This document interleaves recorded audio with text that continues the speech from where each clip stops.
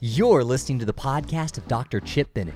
Please consider following us and giving us a rating wherever it is that you listen to podcasts.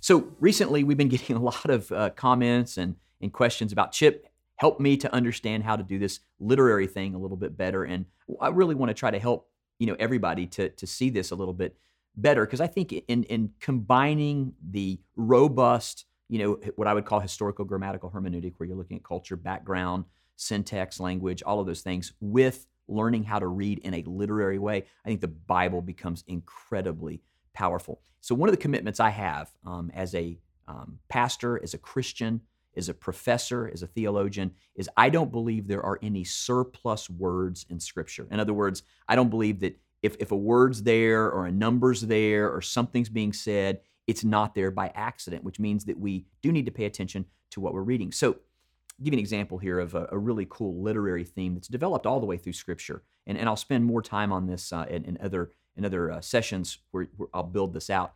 But one of the grand themes of Scripture is what we call the city of God versus the city of man. And this theme starts very early, and it continues on all the way to the end of Scripture. Because what's sort of the ending of Scripture? It's the city of the New Jerusalem coming down to the earth. So this city theme is all the way through. Well, it starts when Cain kills Abel. When Cain kills Abel, he flees. And what does he do? Well, Scripture tells us he founds a city. Now, I will tell you this, all cities, all countries, all regimes are founded in bloodshed.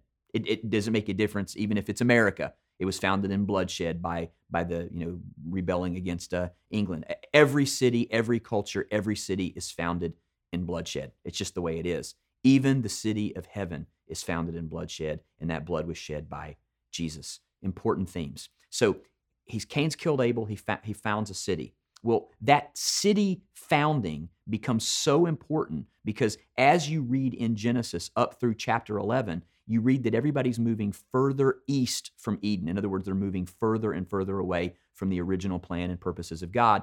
And we end up in chapter 11 with the city that is building all the way up into heaven, which it can't be done.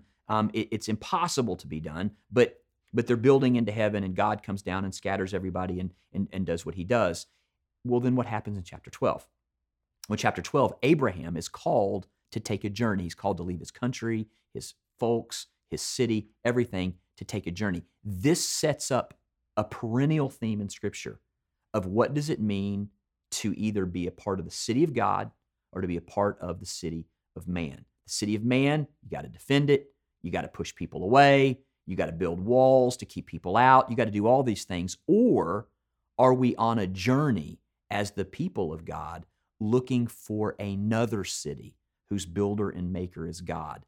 This theme of the city of God and the city of man runs all the way through Scripture.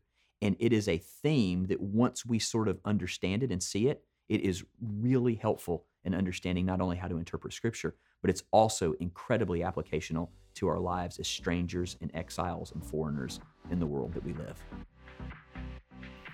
Thank you for listening. If you've enjoyed this podcast, please make sure that you follow us and give us a rating wherever it is that you listen to podcasts.